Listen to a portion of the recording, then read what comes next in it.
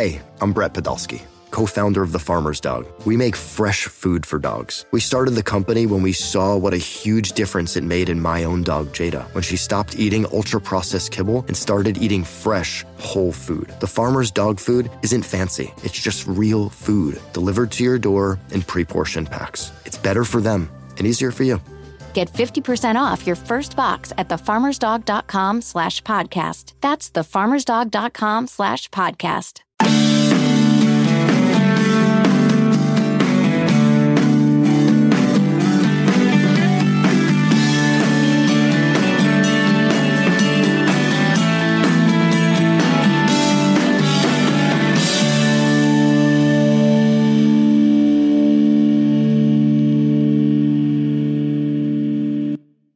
Welcome back to the Bama Online Podcast. This one's set for Thursday, February the 17th, 2022. Travis Reier, Senior Analyst for BamaOnline.com, back with you here on the podcast. A lot to get into today. We're going to talk some recruiting with Hank South coming up in just a little bit. Of course, Hank does an outstanding job as the longtime recruiting analyst for us at BamaOnline.com. We'll go through a myriad of topics, bullet points. We'll hit on some things with Hank South coming up on the recruiting front in just a little bit. We'll obviously talk some Alabama men's basketball following the Crimson Tide's 80-75 win over Mississippi State Wednesday night at Coleman Coliseum. Didn't look good for the Crimson Tide there. About midway through the second half, Nate Oates gets a couple technicals, ejected Nate Oates on Wednesday night. Alabama falls behind 64-57 there with about 8 minutes to go. Get a big three from an unlikely source in James Rojas. That corner three cut it to a 4-point game. Alabama then a little bit later goes on an 11-0 run and is able to get a split of the regular season 2-game set with the Mississippi State Bulldogs with the 5-point win.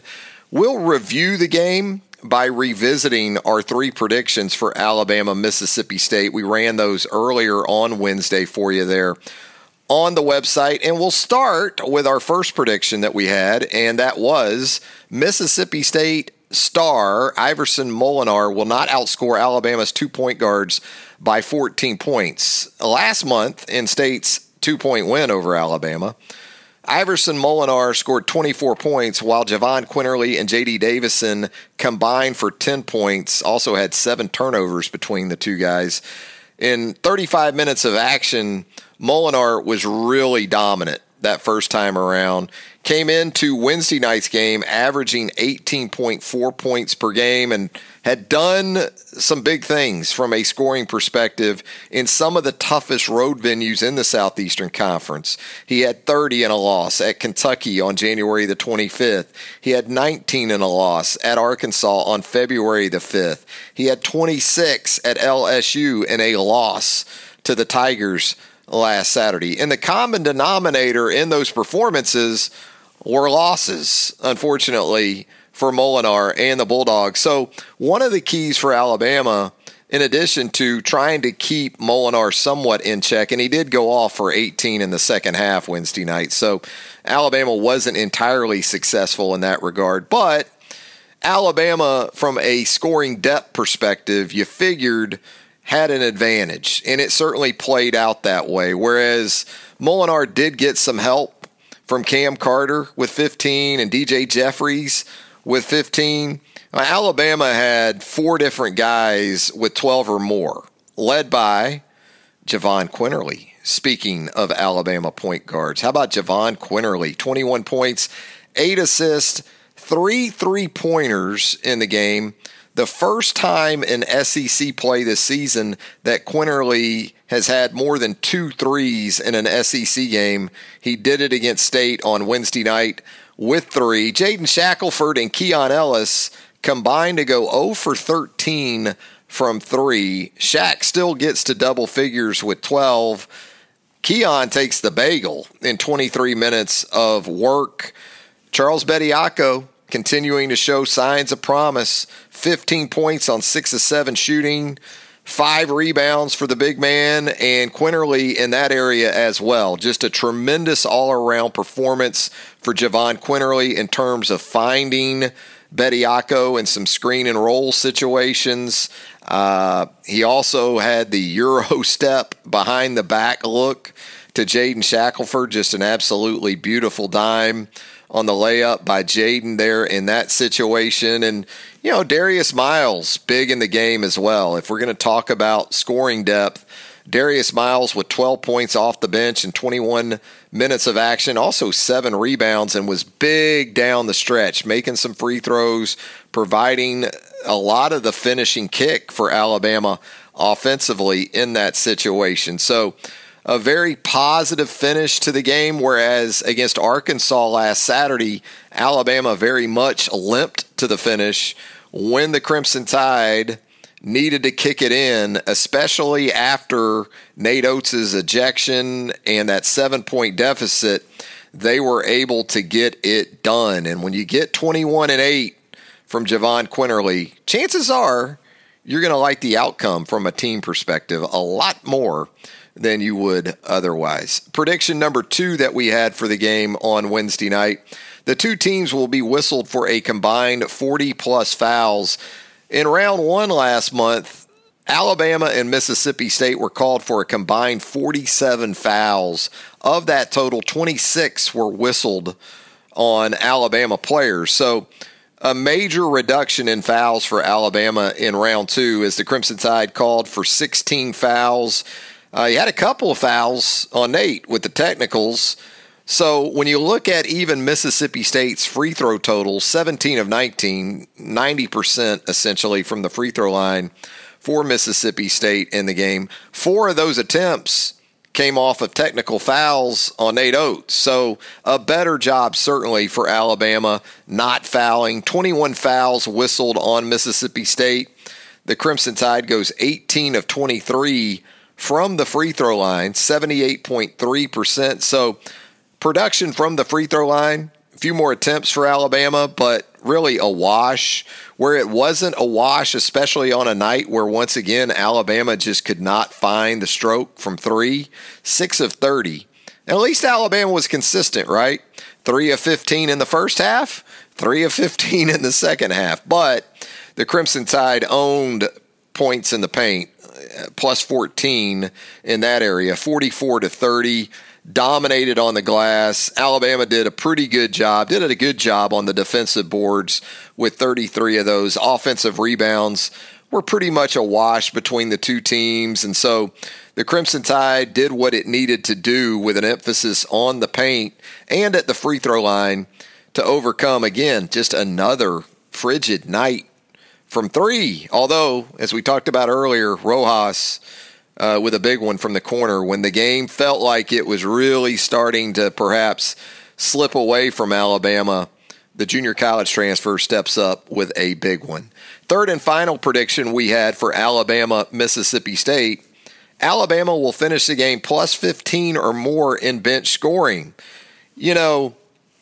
Last month, Alabama was plus 15, and so you have to be careful in sort of establishing stats as maybe these gateway stats to victory, because that wasn't the case last month. The State still got the win, but in Alabama, even against Arkansas last Saturday, was plus 21 in bench scoring and still didn't have breathing room down the stretch. So, you're always interested with Alabama in terms of which starting lineup Nate's going to run out there, and it's pretty much been the same principles involved, but there has been a pretty strong mix. You've had 9 different guys make starts for Alabama this season, but you figured going into this game, scoring depth would be very much in favor of the Crimson Tide, and it played out that way. You were worried that, more so or just as much so as Molinar getting his, because that's typically going to be the case, and ultimately he did get his 22, was that in the first go-around, you had a couple other guys that came up big to go along with him, and you didn't want to see that happen again. And for the most part, it didn't. Shaquille Moore and Garrison Brooks combined for 31 and 15 the last time these teams met. And so, yeah, Cam Carter, the guard, did have 15. DJ Jeffries, the wing, did have 15 of his own. But for the most part, Alabama was able to counter that with significant depth of scoring to go along with Quinterly's 21, Bediako with 15, Shackelford with 12, Darius Miles with a big 12 off the bench. And so when we talk about the edge off the bench, it was very much in play. Alabama outscores Mississippi State in the game in terms of bench points 30-11 with Miles, J.D. Davison, Jawan Gary, and James Rojas with 9 big points, accounting for all of those points in the win. So there you go. 3 predictions revisited. Again, a big one for the Crimson Tide for a number of reasons. Gets you over the 500 hump in the league at 7-6. And as much as anything, you're looking at Kentucky coming up this weekend in Lexington. There's questions about this Kentucky team, though, coming off a really dominating performance at the hands of Tennessee midweek. Kentucky also questions in relation to their star freshman guard, Ty Washington. He was injured initially against Florida last weekend in Lexington, tried to go against Tennessee on Tuesday night. That did not go well. John Calipari in the postgame really admitted regret in terms of putting Ty Washington out there. So we'll see what Washington's status is as we move throughout the rest of the week. But Kentucky and Tennessee tied for second in the SEC standings now at 10-3 apiece. Auburn just keeps winning with an emphasis on its home court. Auburn at 12-1 in the league.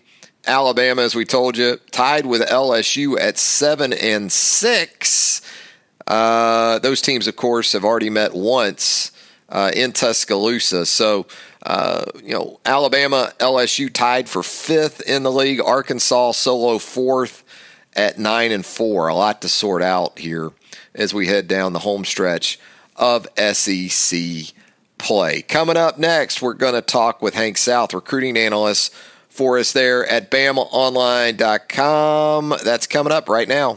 As promised, we're going to shift our focus now to the recruiting front, where Hank South, longtime recruiting analyst for us at BamaOnline.com, joins the podcast. Hank, it's been a while. Welcome back to the show. It has. Thanks for having me. Excited to get back into the swing of things with this. Are you fully recovered from Super Bowl 56? You had the Alabama involvement. Yeah. I know you kind of broke that down for us from a recruiting perspective. You good to go after that nail biter finish in L.A.? I am. I was a little, I was kind of bummed, the how it ended. I mean, I didn't really care who won, but it was kind of just a anticlimactic ending. I feel like it didn't really go down to the wire, went down to that incompletion. But Aaron Donald, he is a different kind of human being. He is, and the NFL officials can be different from time to time. You knew that was going to play a role after we had essentially 56 minutes of almost flag-free football, it seemed like. Right there at the end of the game, we had multiple flags go against the Cincinnati Bengals. I'm not saying they didn't earn one or two of them, but there could be some complaints, I think, from the Cincinnati fan base. So, Hank, let's talk some 2023 mostly with you today on the podcast. First of all, Hank, where the hell are the commitments for 2023? I mean, I looked, in Alabama right now, Hank ranks 36th in the country with this 2023 class. Got a 4-star safety in Elliott Washington II of Venice, Florida, committed a couple weeks ago. Come on, Hank, get this thing cranked up. The fans are going to start calling for your head here soon. There's only one sensible thing to do right now, and that's to hit the panic button because it is over. Oh, every year it seems like this, doesn't it? No. I mean, a couple of years ago you had Deontay Lawson, and now you've got Elliott Washington II, a legacy. Remember, I'm old enough, man, to remember watching his dad play basketball at Alabama. Good little point guard. Yeah. But, things are certainly going to pick up. And I guess what I wanted to ask you about as well is, for the first time in a couple of years, it seems like, based on your updates and, what you've presented to us along with Tim Watts, our site publisher. This spring period coming up is going to be more of a return to normalcy than we've had in a couple of years. Yeah, it's really the first time since 2019 that we're going to have a normal spring recruiting period. If you look back to 2020, they shut off visits. I think it was that March 12th or 13th was the day that the visits were shut off. They put the dead period in place, and in-person recruiting was essentially over for 14 plus months. So nothing in 2020. 2021, we were still in that dead period set back in 2020. So visits didn't kick back up until June. And so really the last time we've seen spring visits in a normal capacity was 2019 when Bama was working on landing guys like Will Anderson, Bryce Young, in that class. So it's kind of crazy to think it's been that long, been about 3 years since it's been that way. But yeah, it'll be refreshing to kind of get back to some normalcy. Obviously we'll have plenty of spring break visits from top recruits expected in. Guys come in to check out Alabama in spring practice. Obviously A-Day is going to return to that marquee recruiting event of the spring. And we'll see coaches back out on the road again come mid-April and through May, where they can go out and see spring practices and do a little bit more in-person eval. So definitely nice to see all that back. Well, based on what you've had for us there at BamaOnline.com, sounds like that first weekend in March going to have some star power where the 2023 class is concerned on campus. Yeah, there's several big-time recruits expected, and I think that list is going to grow. It's just a matter of, guys finalizing some plans. But that March 5th weekend, the first one out of the gate from the dead period in February, guys like Ruben Owens, the 5-star running back from Texas, Ryan Niblett, the 4-star receiver from Texas, who's kind of exploding onto the recruiting front. He's a high 4-star already, but has really been having a strong offseason. There's going to be some underrated or, not as well known of prospects like Cole Adams, the wide receiver from Oklahoma that recently got an offer. Jan Zapier, an in-state guy, in-state edge rusher that's expected in. Tony Mitchell, the 5-star cornerback. So it's going to be a pretty big weekend in Tuscaloosa that March 5th, and certainly could set the tone for very active spring for Alabama recruiting.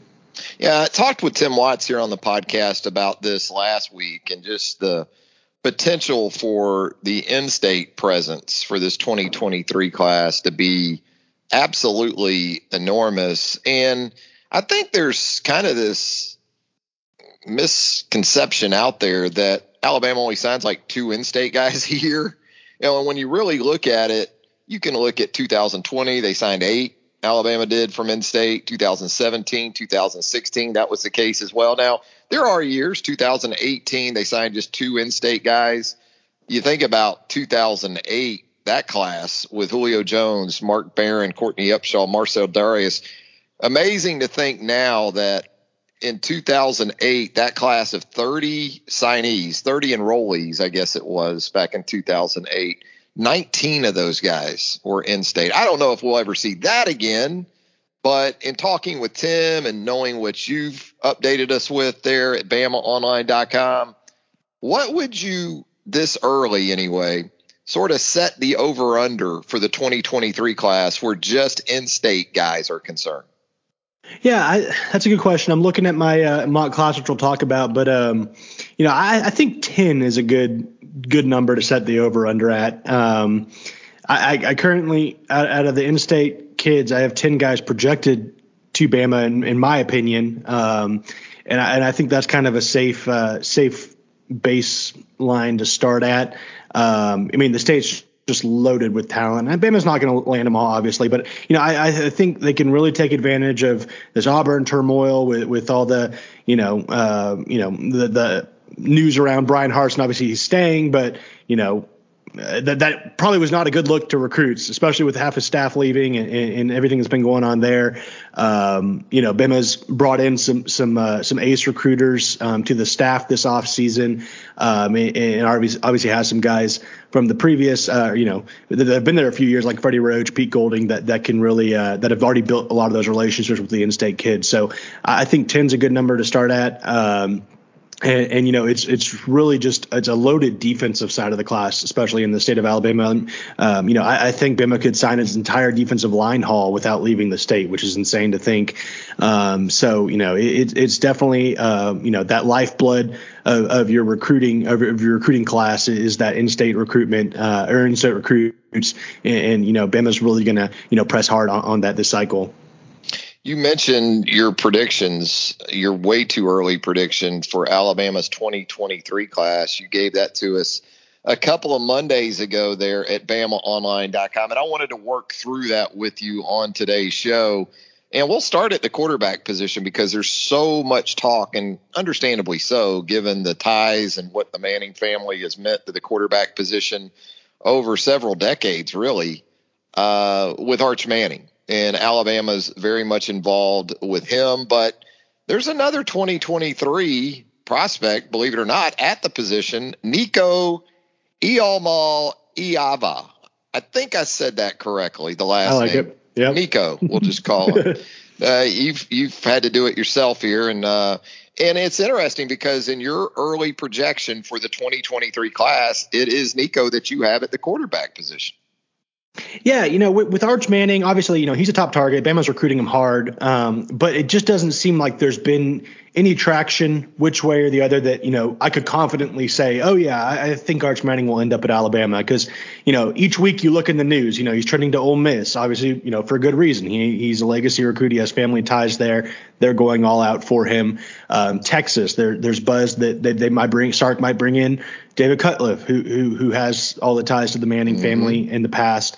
You got Georgia where he's been a couple times. And then this week there was all the buzz that, Arch Manning was down to Alabama and Texas. And that was more of a rumor more than anything. But Steve Wiltfong of 24/7 Sports got a great feature up at 24/7 talking to Cooper Manning, who says he's not down to two schools. He's still considering Alabama, Georgia, Ole Miss, and Texas. He's actually considering two more schools beyond that with LSU and Florida. So there's really not much to go off of there to make a confident projection. With Nico, he's been to Tuscaloosa twice. He's really connected with Nick Saban. They've been, pressing for him just as hard as they have for Arch Manning. And I think he's seeing what Bryce Young is doing. He's seeing the development they have at that position. And I think that's standing out to him. He's looking at the SEC. He's obviously considering the Pac-12 schools as well. I know Oregon's heavily in the mix for him. UCLA is in the mix for him. But he seems to be enamored by, potentially making the move to the SEC. I know besides Alabama, LSU's involved with him. I think Georgia's involved with them. He's looking at Miami as well down in the ACC. So he's not he's not adverse to leaving home to play his college football. And, I think Bama has a very maybe an above average shot at landing Nico. So I felt pretty good about putting that projection out there. I haven't crystal balled him yet, but, just for fun in the mock class, I'm putting him in there for now. Yeah, really talented young quarterback, 6'5", 6'6", can make all the throws. Don't think you're going to go wrong either way there if that's the two quarterback prospects that you're fishing with right now in Alabama. The running back position, look, we know as long as Nick Saban is at Alabama, there's going to be probably at least two running backs in every class. And I think Alabama fans were excited to see you have the guy that's projected number one at that position right now for the 2023 cycle on your too early or your very early Alabama class for 2023 in Richard Young coming out of the state of Florida. A couple of backs, I guess, from the state of Florida here. Yeah, I don't think Bama's going to slow down in the state of Florida recruiting, even with Mario Cristobal in Miami, Billy Napier at Florida. I think they're still going to succeed in landing some of the top kids in the Sunshine State. Obviously, it's a state loaded with talent, so there's plenty of kids to go around. But in terms of, kind of just their dominance in the state, I think it's going to be a little bit longer before Miami and Florida can catch up to what Alabama has been able to do there under Nick Saban. But, yeah, Richard Young, I think, he's a guy that, when he got the Bama offer last spring, said it was his dream school. He talked about Trey Sanders at the time, I believe. He's been to Tuscaloosa twice. He's coming off a multi-day visit at the end of January. I think the schools kind of in competition the most, Florida, Clemson, Ohio State. But I think he's really, I spoke with his coach this week, James Chaney at Lehigh Senior. And he talked about, Richard Young's a kid that just knows about the work. And his coach played at Florida State, so he's been able to kind of guide him along this recruiting process a little bit. But he said, you're going to go on these visits. They're going to roll out the red carpet. They're going to show you how great it is. But at the end of the day, you have to put in the work. And I think that's something that's kind of resonated with him and his interest in Alabama, because he knows, that's kind of Alabama is the place, where you put in the work and they kind of lay it all out there for you. And I think that's kind of caught his eye. So we'll see. I don't think he's anywhere close to making a decision, but I think Bim is right there at the top of his list with some others. Cedric Baxter is my other projection in the class right now, the 4-star running back from Edgewater High School in Orlando, same school as Christian Leary in the class of 2021. Bama offered him late last year. I think it's kind of more of one of those projections. I don't think there's any great intel to kind of pick where he's leaning which way or the other. I think that's just one that Bama could really start trending for here this spring once they get him on campus and kind of show him a little bit more. Obviously, you got that in-house recruiter with Christian Leary as well. You look at the wide receiver and tight end positions in your early projections for the 2023 class, Hank, just 3 signees between those 2 spots. Obviously, Alabama has done some extensive work in terms of numbers at the wide receiver position here in recent classes. And tight end, it just seems to be more and more of a precious commodity, finding guys out there that fit offenses like Alabama, Georgia, places that legitimately want to incorporate tight ends. And it looks like in your class projection, you've got a guy from a school that Alabama is very familiar with and that it signed one of its best offensive linemen of the Nick Saban era from. Yeah, maybe Northern California is the spot to find tight ends. We saw what Brock Bowers did at Georgia his freshman season, and Walker Lyons, the 4-star tight end from Folsom, California. He's a guy that has been very interested in Alabama. He made his trip out. He made a trip out for the LSU game this past November. So he's already, been on campus, seen what the program has to offer. And he's also, I talked to him. He's close with the new tight ends coach Joe Cox too. So that's already a connection he has. That's a guy we're watching. Obviously, that's the same high school as Jonah Williams from a few cycles back. Obviously, that was 6 years removed. So he's not very familiar with, he doesn't know Jonah Williams, but obviously Jonah Williams is kind of a legend in his hometown. So that, maybe could help out a little bit if you're looking at Alabama ties for Walker Lyons. Then the wide receivers class I have projected, Ryan Niblett, we just talked about, the electric wideout from Texas. He'll be on campus March 5th.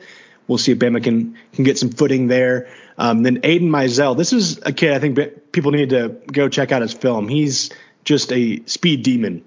His parents ran track at Florida, so he's got it in his blood. But he's very underrated at this point in time. I don't think we have a rating on him yet, but that's going to change. I think he could be a top 100 talent by the end of this cycle. With what he's done so far, and once he gets out on the camp circuit and all that, I think it'll be abundantly clear that he's a pretty special talent. He's also from Orlando at Boone High School. Offensive line, you've got 4 projected signees for Alabama, and looks like a pretty heavy offensive tackle group of those 4 guys, although as we know, we see signees come to Alabama and they can work both inside and outside. And we talked about that in-state influence earlier in the podcast, and this is where it really starts to show up, I guess, with a couple of these guys that are in-state. And then as we get onto the defensive side of the ball, that'll become even more the case. Yeah, and offensive line, I think, is another area Bama's really trying to hit on this cycle after signing a smaller but talented class in 2022. Caden Proctor, I projected the number 1 offensive tackle in the country from Iowa. I projected him to Alabama, not with a great deal of confidence, but I think that's one Bama could really, make a move for this spring and summer. He's already been to Tuscaloosa once last summer, likes it a lot. Olaus Alinen, he told me how to pronounce his name once. I might have just butchered it, but originally from Finland. He's playing high school ball in Connecticut right now. He's an NFL legacy. His dad played for the Falcons, but he took a visit to Tuscaloosa last November, named Bama his leader. So obviously a lot of interest there. He camped last summer as well, so I think he's an early popular projection. Raquezi McElderry, currently committed to Georgia, 3-star interior offensive lineman from Anniston. Bama kind of got onto him a little bit late. Offered him right before he committed to Georgia. He had already set up his announcement date. Still very interested in Alabama. He was on campus last month while being committed to Georgia. I don't think that recruitment's over.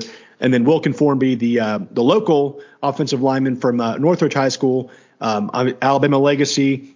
He got offered at junior day. I think he's enjoying his recruitment process. He's seeing what comes along, but it would be kind of crazy to think he could end up anywhere else. I don't want to take away any drama from his recruitment, but I think that's a pretty safe bet at this point in time as well. Yeah, Northridge right there in Tuscaloosa starting to position itself as an annual contributor at the Power 5 level with recruits. I think you're going to see more and more of that with Mike Vickery and that staff there for the Jaguars of Northridge. You mentioned Caden Proctor from Des Moines, Iowa. Alabama's gone up to Iowa in the past. Ross Piercebaker, right, was an Iowa guy from Cedar Falls. So wouldn't be a precedent there if Alabama does it again. Now, we talked about the defensive side of the ball, and looking at your class projections for the defensive line and linebacker positions, of those 8 players total, 7 in your class hail from the state of Alabama. 7 out of 8, including all 5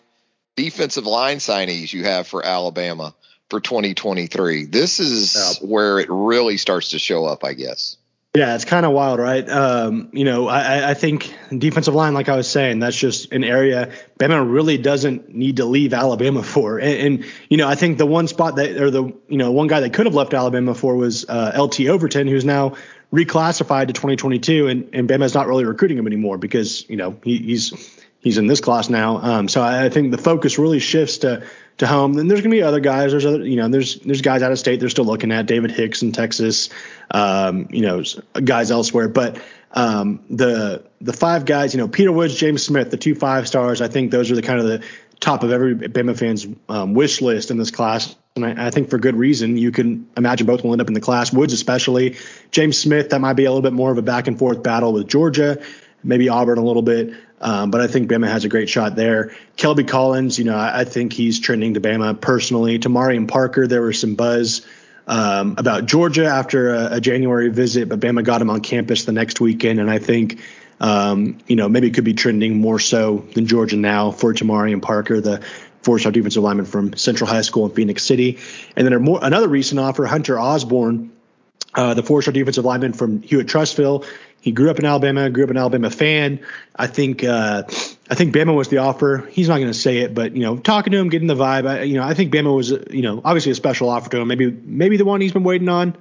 But again, a guy that has, I think, like 4 dozen offers, he's going to take some official visits, probably do a little bit more due diligence on his recruitment, see what's out there. But I think Bama has a pretty good shot at him too. And then you move on to that linebacker kind of edge position. Quay Rousseau, another guy from Montgomery Carver, very close friend of Curtis Perry. And a guy, he's been to Tuscaloosa several times. He was there for junior day last month as well. And I think Bama really set itself up nicely for him. And then another guy we mentioned earlier, Yanze Pierre. He wasn't able to make it in January. He had basketball all the weekends, but he's expected in on March 5th.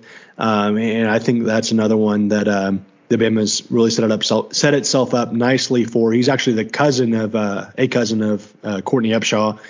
And then a little bit of a projection back to California. Mateo Uiagalelei, brother of Clemson quarterback DJ, 5-star edge rusher in the class from St. John Bosco in California. I include him here because he's been to Tuscaloosa a couple times. Obviously, his brother was recruited by Alabama, so he's familiar, back a few years back. But if you look at his dad's Twitter, Dave Uiagalelei, the guy is all about Nick Saban. He tweets stuff from Nick Saban. He talks about how great of a coach he is, all this stuff.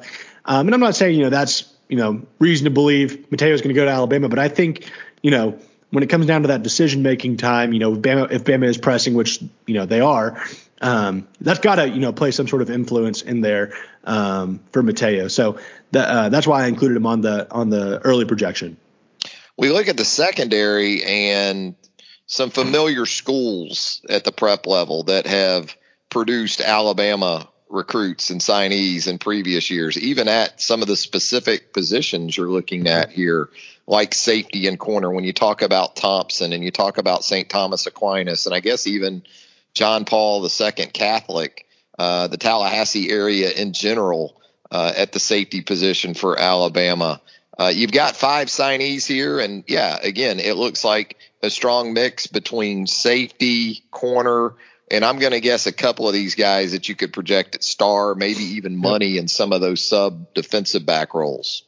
Yeah, and I don't know why I put St. Thomas Aquinas on Damari Brown's, though. He's actually at American Heritage. So still another spot that, So potentially history could repeat itself here with several of these guys. But obviously you got Elliott Washington, who I think could fit that star role pretty well personally. But, staying in state, Tony Mitchell, Jaleel Hurley. Jaleel Hurley, the 5-star cornerback from Florence, he's actually announcing a decision this upcoming Tuesday. So it's going to be a decision on his mom's birthday. I don't think he's going to change his decision date, as we saw last month. I think he's pretty set on making an announcement on his mom's birthday. So I think Bama has a good shot to add him. Tony Mitchell, a guy I mentioned, is going to be back on campus March 5th. He took a visit in January as well. Obviously, he's been in Bama a million times. 5-star cornerback from Thompson High School. Bama just signed Traquan Fagans from Thompson. Obviously, Jeremiah Alexander as well. So a school they've gotten some guys from recently. Makari Vickers, the 4-star safety from Tallahassee, same high school as Terrion Arnold at Alabama. I think Bama is really trending for him at this point in time. The picture on the mock class is him and his entire family with Nick Saban last month. I think that's a school that's really kind of set the tone for Makari Vickers. Obviously, you got hometown Florida State. But I think he sees a lot of opportunity at Alabama. And then Damari Brown, 3-star cornerback from American Heritage High School in Fort Lauderdale. Obviously, we've seen Earl Little Jr., we've seen Pat Surtain, and obviously the head coach is Patrick Surtain. So, a lot of Bama ties there. Kind of a Bama pipeline almost. And I think, the addition of Travaris Robinson to the staff obviously helps that as well in terms of that South Florida connection. So, it would be a pretty solid defensive back haul, including Elliott Washington as well from Florida, if Bama was able to sign those guys. All of that, and you can still never say it's over with the transfer portal. Man, nope. What an entirely different dynamic it has added to all of this. And here recently we learned that Vanderbilt offensive lineman Tyler Steen, who is looking to make the move from Nashville, has been linked to Alabama with the potential, I guess, to make a trip to Tuscaloosa here in the next month or so. Yeah, and that was one spot, after we saw all the additions at, Eli Riggs, Jahmyr Gibbs, and Jermaine Burton, if people were asking, are we done in the transfer portal? And then saying, I think one spot you could look at is offensive line. You're losing Evan Neal. You need to build some depth. You got talented young guys, but you're not really sure exactly what you have ahead of next season with everything that's going to shuffle out. So, Tyler Steen, the Vanderbilt offensive line graduate transfer, a guy that started 30 games in the SEC, or I think almost all in the SEC. So certainly has that experience you look for, that veteran experience. Andrew Ivins reported on, I guess it was Tuesday, that he's going to looking to take a visit in March. I think several other schools he was going to look at, North Carolina State. I think Penn State was one, and a few others. So you got to think, if Bama's pressing there, that's a pretty, not likely. I mean, I don't want to say likely, but you got to think Bama has a pretty good shot at adding a guy. They can pitch coming in and playing immediately on what should be one of the more talented Nick Saban teams at Alabama that he's had. So that'll be one we're watching next month when the calendar opens back up. Yeah, it almost has a little bit of a Jamison Williams feel to it, just at the offensive tackle position. It gives Alabama the opportunity to go through its winter program and into spring practice and get a feel for where some of its guys at the tackle positions are at in terms of their development. You get through A-Day and you reassess one more time. And if a guy like Tyler Steen is still sitting out there and you have a need at tackle, and Steen has started games at both right and left tackle, perhaps that's when you really make the push. But yeah, it does seem like Alabama initially, at least, very much in the recruitment for Tyler Steen, the Vanderbilt offensive lineman. Hey, Hank, as always, we appreciate you taking the time here on the podcast. Always great stuff, always great work for us there at BamaOnline.com. And we'll do it again. We won't be as distant in terms of segments that we do here moving forward. And appreciate it, Hank. Yes, sir. Thanks for having me. For Hank Sal, Travis Reier, thanking you once again for joining the Bama Online podcast. And keep it locked, the Bama Online, man. We got so much going on this time of year. Hank, Tim, recruiting coverage, team coverage ramping up as we get closer to the start of 2022 spring football. And, of course, you've got Alabama softball, Alabama baseball with home openers coming up this weekend, respectively. Alabama men's basketball goes to Kentucky on Saturday, so we got you covered right there at BamaOnline.com. Travis Reier, thanking you once again. Until next time, so long, everybody. Okay, picture this. It's Friday afternoon when a thought hits you. I can waste another weekend doing the same old whatever, or I can conquer it. I can hop into my all-new Hyundai Santa Fe and hit the road. Any road. The steeper, the better. Because my all-new Santa Fe is available with H-Track all-wheel drive, so I can hit the trail without a worry in the world. Heck, with 3 rows and best-in-class rear cargo space, I can pack the whole family in with all our gear. We've got available dual wireless charging for our phones, so we'll never lose touch with civilization, and we won't lose touch with the primordial power of Mother Earth. So which is it? Waste the weekend or do something a little more epic? And conquer it in the all-new Hyundai Santa Fe. Visit HyundaiUSA.com or call 562-314-4603 for more details. Hyundai, there's joy in every journey.